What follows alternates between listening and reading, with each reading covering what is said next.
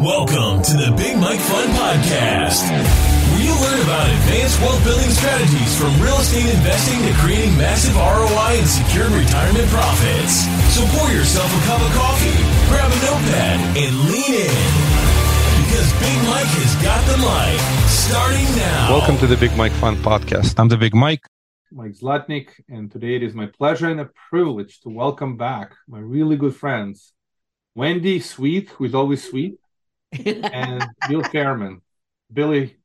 Hi, Billy. Hi, Wendy. Yeah. Thank you so much for having Great us. to be here. Thank you. Thank you guys very much for coming on the podcast. So what's new and exciting in the world of Bill and Wendy show? Well, since we have our own show and apparently I talk a lot, I'm going to let Wendy tell you. Only because he hadn't thought of anything to say. So that's when he puts it over to me. And I appreciate that, Bill. We've got, the same thing happening all over the country is happening with us. The complete and utter unknown of what's going on in the market. It's crazy, isn't it? All the nuances and all the things that are going on. It's a crazy market, but we're ready for it. Yeah, it's one word that describes the market is high uncertainty, substantial volatility, and I guess fear over some kind of recession. And typically, those things obviously scare people. And when people are scared, they don't want to do anything. Yeah, we've seen a little bit of hesitancy in our particular borrowers. You know, we were really heavy in single family fix and flip, and then fixed to rent as well. Mm-hmm. So we're seeing a little bit less of that because, let's face it, the prices were getting a little bit too high for anyone to make any money on with cash flow if they're doing fixed to rent. Yeah. The prices were a little bit too high. Many of them are in a wait and see mode. Yeah, and we need this correction anyway. But from our standpoint, we also do small multifamily and small self-storage. We make loans on those. So we're seeing a little bit more of a shift to the commercial side of things. We're still busy. We're just busy at different things. Types of property. Yeah, which is exciting because it's, we're still, since 2019, we've been really preparing ourselves for a recession, or what might identify as a recession. We don't know if it is or not, do we? But really, we've been preparing for this, and really where we're shifting to where we're doing a little more commercial stuff. It was at about 40% of what we were doing. Now it's more than that.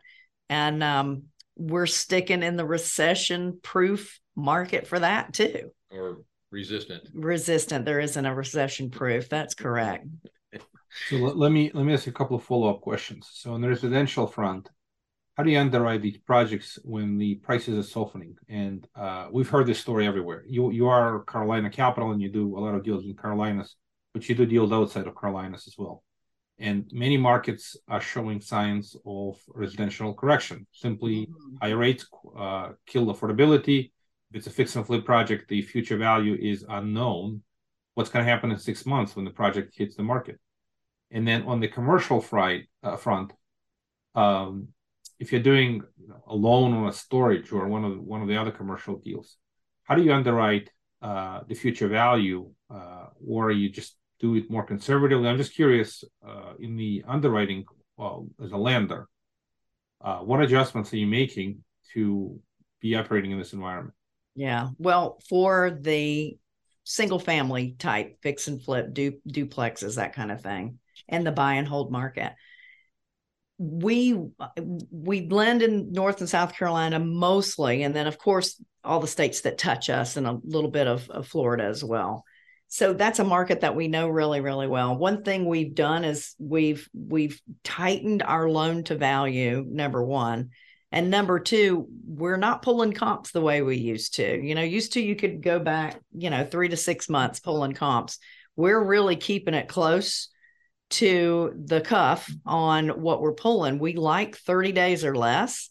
That's really, really important to us because because the markets are really in pockets. You have states that are doing well, but really within the states, you have the cities, within the cities, you even have neighborhoods that you really need to understand what's going on. And the price point, the after repaired value price point is really, really important. Again, we like to stay in that recession resistant market, well under the $500,000 mark for us, where we're lending. As far as commercial is concerned, that is so much a numbers game that to me, those have always been a little bit easier to underwrite because there's no emotion in it. and you're just dealing with a different type of clientele. So that's been a lot easier for us. And again, the LTV, the loans that we're lending on is going to be a little bit lower than we normally have done. Expectations previously on a 4 or 5 cap property is out the window because you can't get refinanced at a decent rate and make that the numbers don't work. Yeah. So they're having to bring a lot more money to the table. Mm-hmm. And I think we're safe on this residential side of things. You're safe with the shorter projects at the higher LTVs. The longer the project's going to take, the lower the loan to value is going to be because that unknown of what it's going to be worth by the time they finish the project. Yeah. So that's a pretty good rule of thumb. And we are pretty lucky. We're in a market that people are migrating to. Yeah, that helps. Not leaving. So that's helpful. Well, one of the things too that I think is really important and has been probably the thing that's kept us in the game for as long as we've been in it, and we like our size this way too, because we still base our loans on the character of the borrower. Just as strong as anything that we underwrite, we like lending to people that we know, like, and trust. We want to know what their scars are. We don't care if they have them. We want to see what they did to get through it. And having that, lending and having a relationship with people that have that experience, that were around in 2008 and 2009, we want to, those are the people that we really enjoy doing business with because we know this isn't their first rodeo. They're dealing with the same kind of caution we are. And we just tend to understand each other a little bit better. Yeah, that makes sense. It's almost given that you want to work only with people who you know, like, and trust. So if a cold borrower reaches out and say, I'd like a loan, I assume that's not, you can still underwrite them based on a project, an LTV, but it's a whole lot harder because you always want to underwrite the person first. It's almost. Absolutely. Yeah, and tightening LTV is absolutely the right strategy. The big question is what that value is going to be. And the fact that you're using 30 days comps versus the 3 months comp, it is critical. You can't go like 3 months ago or 6 months ago, numbers were drastically different. That's right. So it's something that, and not only that, don't you have to project the value continue to contract? Because again, if the rates continue to rise, and they're still going to rise for some amount of time until Fed says we're done. For now, it's not over yet. The assumption is that it's going to be a lot harder to sell the property with higher mortgage rates. Affordability continues to hurt. Although I have to say this, that the impact of incremental change from here is a lot less painful than the incremental change at the very beginning. Because the 75 basis point jump when the rates were half what they are now is a lot more impactful than now, but it's still painful. So on the residential front, understood. Back to the commercial front, how do you, like Billy, you said, these 5 cap exits, underwriting on the commercial deals? We push the cap rates up in our underwriting. We have to, yeah, because that's the big assumption. So you still. And the cap rate determines the value. So if you look at NOI, how do you underwrite what the likely exit value is with high interest rates, higher cap? And do you adjust on the commercial deals for also high inflation? Now, this is a it's almost a paradox question. It's difficult to underwrite. We deal with this too. If you assume the rates going up, that is typically linked to high inflation, right? So if inflation is higher than the normal 3% a year, then you should be kind of covering it up in the form of higher rents, right? Higher revenues. But the cap rate with high interest rates has to expand. It has to. People are not, they can't pay what they used to pay because the debt service is a lot higher now. So I'm just curious, what are you doing on the commercial front? How much adjustment are you giving for, on one hand, high inflation, higher rents, on the other side, higher interest rates, higher cap rates, as far as the valuation is concerned? I'm just curious how you're thinking about it. Yeah, well, honestly, I'm not the one that underwrites them. That's Jonathan's job. Yeah. But the understanding is that the assumption is going to be about a 6% addition based on inflation going forward. So we're going to have to assume they're going to have to have about a 6% or so increase in order, or a buffer, as it were. 6% meaning the high inflation. Yeah, we're assuming red inflation is 6% higher than what it was before, right? Right. Correct. Right. And it's a huge adjustment. It's kind of a funny. We've seen year over year inflation. If you look at actual inflation, you start taking out all the numbers the government doesn't want to use. I mean, I believe we're in double digits. Oh yeah. So, you have to make that high of an adjustment. Mm-hmm. Yeah, exactly. So rent inflation continues to be double digit versus the CPI, which is what the government reports, and they exclude a lot of things from that. Still, CPI is very high, excluding all that stuff. But the rent inflation of over 10% is still taking place. I think the rent inflation is going to kind of stabilize a little bit, because you're going to get to a point where you're going to have a lot of your A-class properties. They're going to start losing a bunch of tenants because they can't afford to, that much in rent. And so, the rents are going to start coming down in those Class A properties. So I think over time, it's going to stabilize, probably within the next year or two. So are you referring to storage or are you referring to multifamily? I'm talking about multifamily. Storage, I don't believe storage is going up quite that high, because it's not a necessity. A place to live is a necessity. Storage is not. And I don't think we have to worry about rent rates going up that high. There's a lot of competition in the storage business. Yeah. People will start willing to drive further out than the typical 3 to 5 miles to start storing stuff, and they'll get a lot more competitive. That's and an interesting point. You've got a lot of cheap money out there.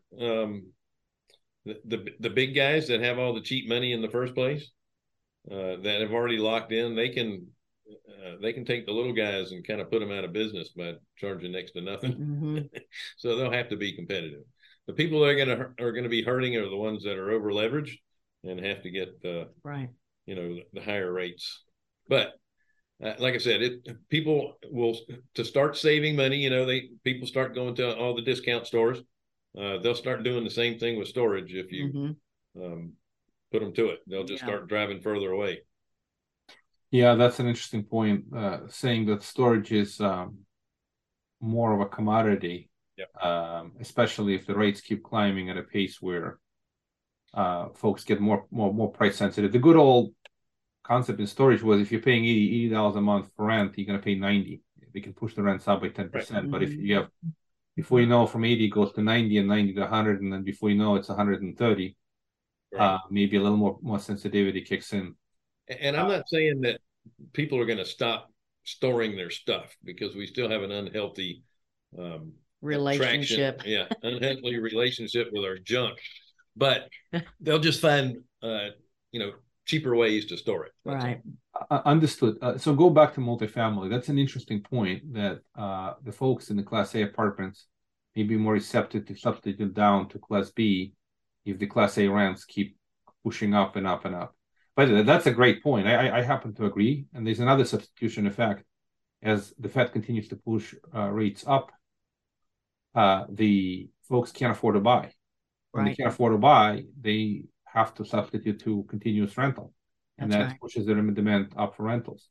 So with this argument, you can make the point that the Class B properties, again, I'm not talking about Class C or lower, difficult to manage, but the Class Bs are even more attractive in this environment due to the substitution effect out of Class A's to more affordable Class B, and then also from the inability to buy with the high debt to income ratio and not being able to qualify.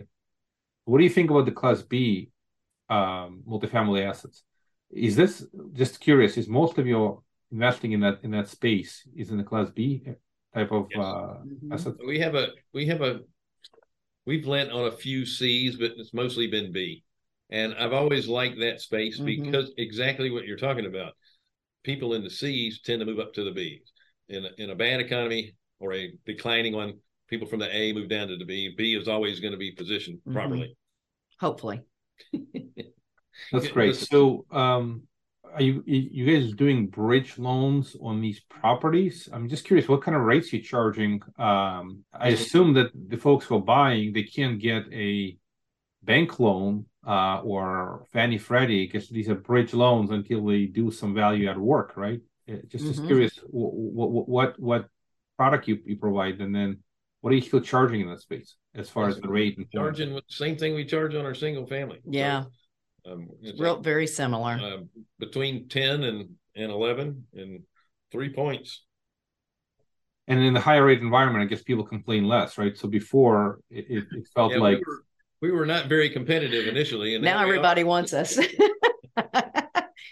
Well, that's actually a great point. I've talked to a number of other hard money lenders, and one of the basic concepts is you can actually start pushing rates up. The other thing I've seen people do is don't give them a fixed rate, but link it to an index.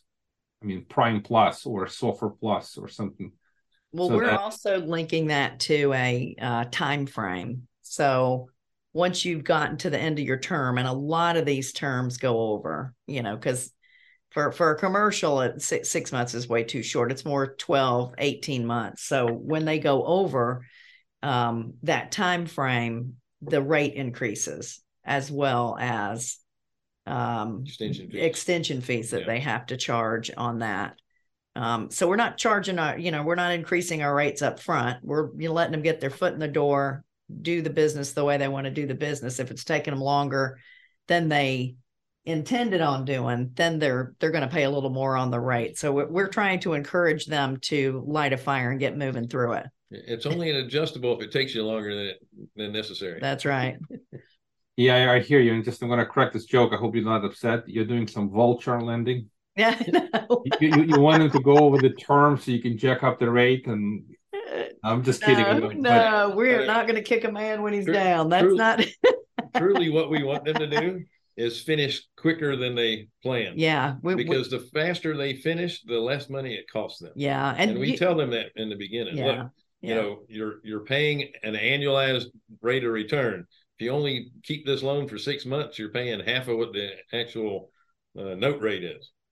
So I assume that most of what you're funding are substantial value adds. Otherwise, just yeah.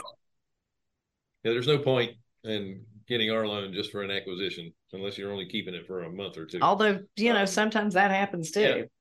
But we're sticking. The reason that we're able to do this, and the reason why we have borrowers in the first place, is because these are small-ish properties. They're less than 100 units, and most of the bigger players with the more competitive rates don't want to deal with us. Yeah. And so it's a nice little niche that we're in.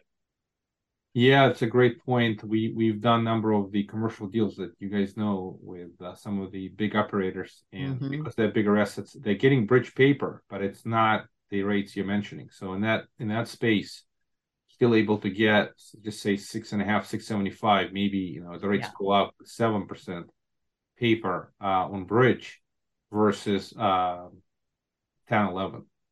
Because they're larger properties and the borrowers are much more bankable.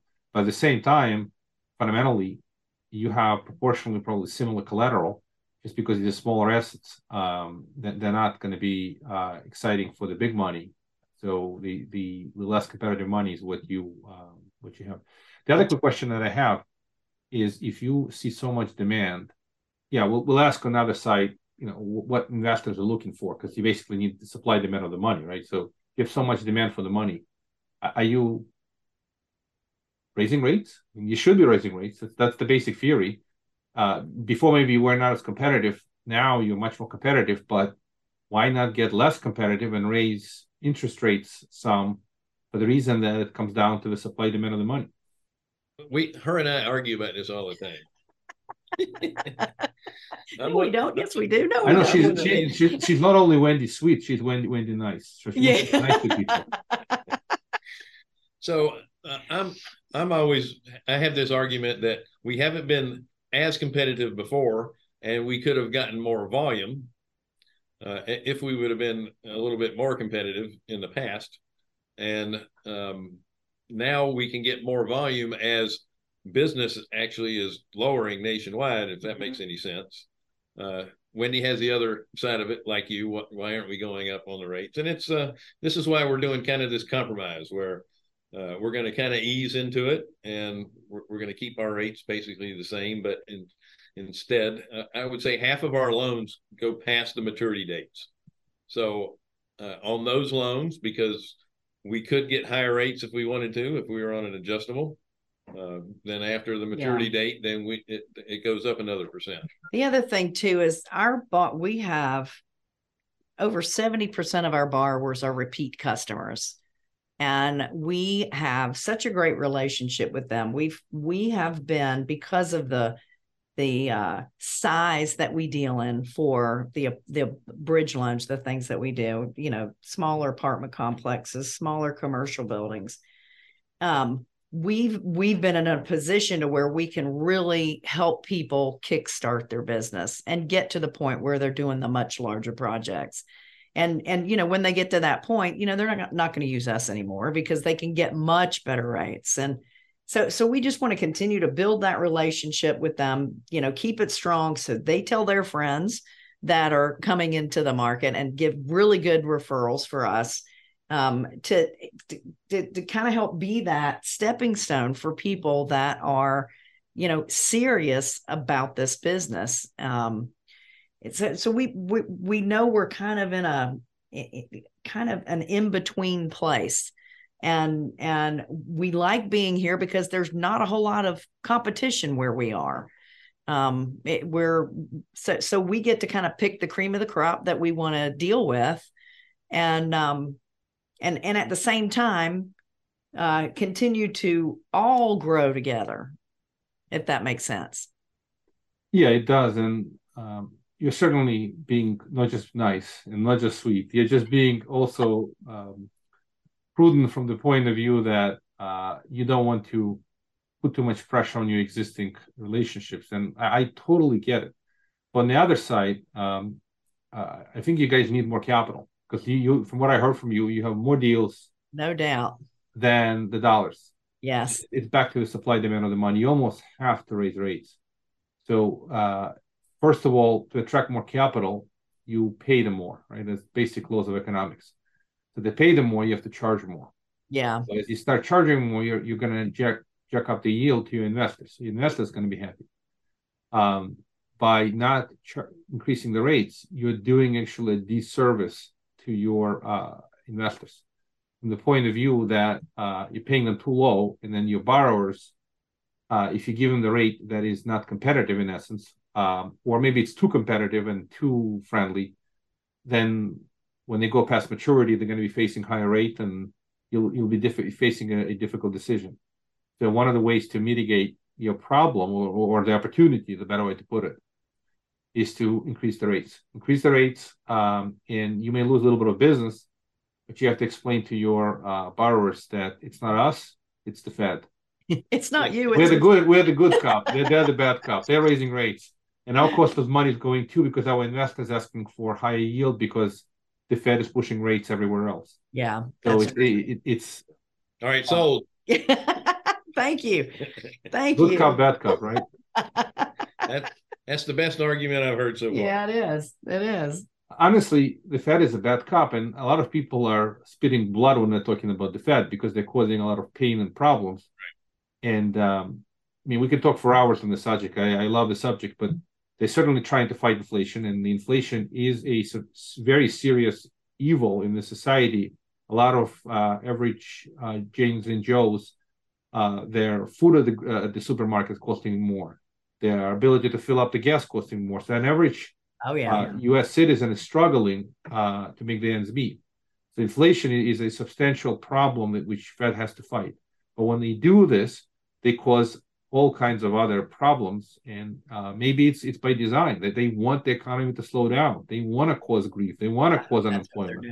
Yeah, unfortunately, they're doing it on the backs of about 25% of the U.S. GDP, which is housing, and that's what gets affected the most. But at the same time, that's the easiest place to cause demand destruction because there's so many other ancillary businesses that are attached to the housing market that it's the fastest way to slow down the economy. Yeah, I agree with you. There's a humongous amount of pain they've already caused and a lot of things still unknown. So we don't know how bad they've already caused the problems until some time passes. And that's the argument for them to take a little bit of a pause and to see what have they done. But as far as your business is concerned, play the good cop. Just let the Fed be the bad cop. And they are stuck between a rock and a hard place. They are not in a good position. They have very difficult problem on their hands. By the way, massively caused by U.S. fiscal policy, not the monetary policy. Well, that's what they didn't invent the printing press. Two places. They have to fight the government that keeps spending extra money. At the same time, they're trying to fight inflation by raising rates. So every time they raise, you have not just the federal government, you have a lot of state governments that are taking money and giving it to their citizens to offset the higher cost of living, which is doing nothing but spending more money. Right. Vicious circle. Yeah, and there's a big looming potential debt crisis on renewal. A lot of these bridge loans is a good old argument. Basically, what you said, if somebody took a loan out a year ago and it's coming for renewal, and the rate adjusted quite a bit, they're pulling their hair out because the rate is up a lot, and they can't meet the debt service coverage ratio. Right? I mean, this is one of the concerns. A lot of commercial paper. So the risk is actually very, very substantial. The Fed is living with it for some amount of time, but I can't see them keeping the rates too high, too long. But I like this term. The Fed action has long and variable legs. I don't know if you ever heard of the term. The impact is long, and it will be many months down the road when we're going to see the impact. Meanwhile, they're the bad cop, you're the good cops. So yeah, that makes sense. It is. It's the best time to do it. Yeah, I should certainly consider this. So for the audience, how would folks reach out to you if they wanted to reach out? And again, dollars, right? You need dollars. Always. People have capital to invest, and a lot of what you do is conservative first lien paper. So folks looking for income, you want to pick up the phone or go on your website. What's the best way to reach out? CarolinaHardMoney.com. You can go right to our investor tab and click on it. If you're looking to borrow money, you go right to the Apply Now tab. And if you're looking to invest, reach out to, and obviously this is not solicitation. You have a PPM, let folks read that and make their own decision. Anyway, any other quick parting thoughts? Besides the fact that the times are highly uncertain and a lot of anxiety with folks, at the same time, this is a great alternative to stock market. Folks can get a good yield where they can get a stock market yield. Now it's gotten so much. The stock market represents a lot more risk when the rates go up. And being a lender in real estate, first lien lender, is actually a lot more defensive relative to some other speculative investing. So the strategy to invest in a first lien paper is generally a good strategy to park the cash for a short amount of time and wait out the storm, right? That's one of the biggest strengths you have in your business. So any quick comments on this? Yeah, so a lot of people will go to Treasury. They'll go to cash into Treasuries because it's nice and safe. They make their 4%. They have to keep it for, 10 years to get 4%. Well, if you get into a private placement mortgage pool fund and they're making anywhere between 7 and 10.5 while parking your money and getting the same bit of safety that you're getting in treasuries, why wouldn't you do that? Especially if you don't have to keep your money tied up for 10 years in a 10-year treasury. The other thing I want to address too is the word fear. So many people have a fear of the unknown, which is really what we started the conversation on. And it's so important to not crawl into a corner and hide. You've got to keep steady plodding. Be cautious with the decisions that you make and the moves that you're making. Be cautious, but don't stop. You've got to keep moving forward. That's what builds wealth, is keeping moving forward. I appreciate that. It's a statement of faith, and you guys are and girls, boys and girls of faith. So God is in your heart, and for sure you need to have faith during the times of uncertainty. That's both biblical and practical life. That's right. A lot of volatility, uncertainty, fear, disbelief. Got to move forward with faith and heart. Yeah, Mike, real quick, let me throw a little statistics on you about the market, where you have there was a projection I saw on Fox Business, an analyst said that he thought that there would be at least a 20% drop in values in single family real estate nationally over the next year. And I thought, wow, that's a heck of a drop. I think that's a little bit of conjecture, but I took his numbers at faith, and I looked at my personal home from 2018. If I take the current value and I knock 20% off, I'm still up 39% from 2018. So even if we lose 15-20% value, if you've been in this market for a little while, you're still way up. Way up.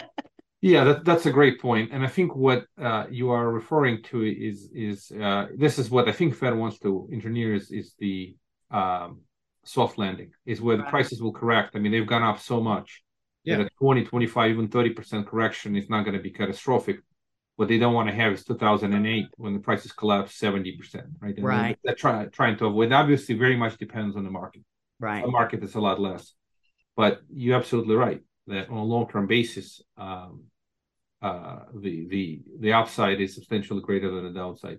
Mm-hmm. But people live in a short term. People live day by day, and that's the concern. Yeah, they just don't want to lose 20% now or 30% now. And at the end of the day, if you're going to hold the asset for long term, according to what you said, it doesn't matter. It doesn't really matter. So yeah, we do live in a microwave society. Yeah, it's not about getting rich quick. This is about building wealth, and it takes patience.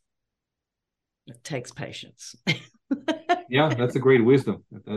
Building wealth is a patient exercise, and that's why investing for long term is the way to go, and trying to avoid these short terms. That's right. And again, going back, without promoting your fund, we do good amount of our own bridge lending.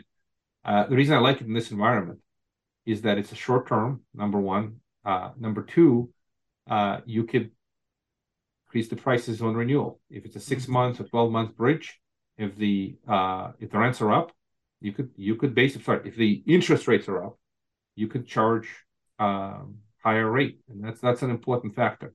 If the economy doesn't really go through severe recessions and things is a soft landing, at that point you can take the money out and put them somewhere else.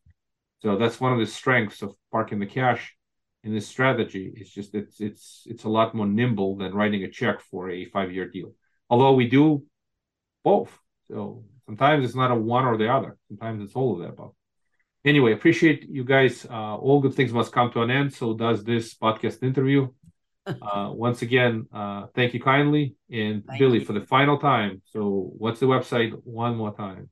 CarolinaHardMoney.com.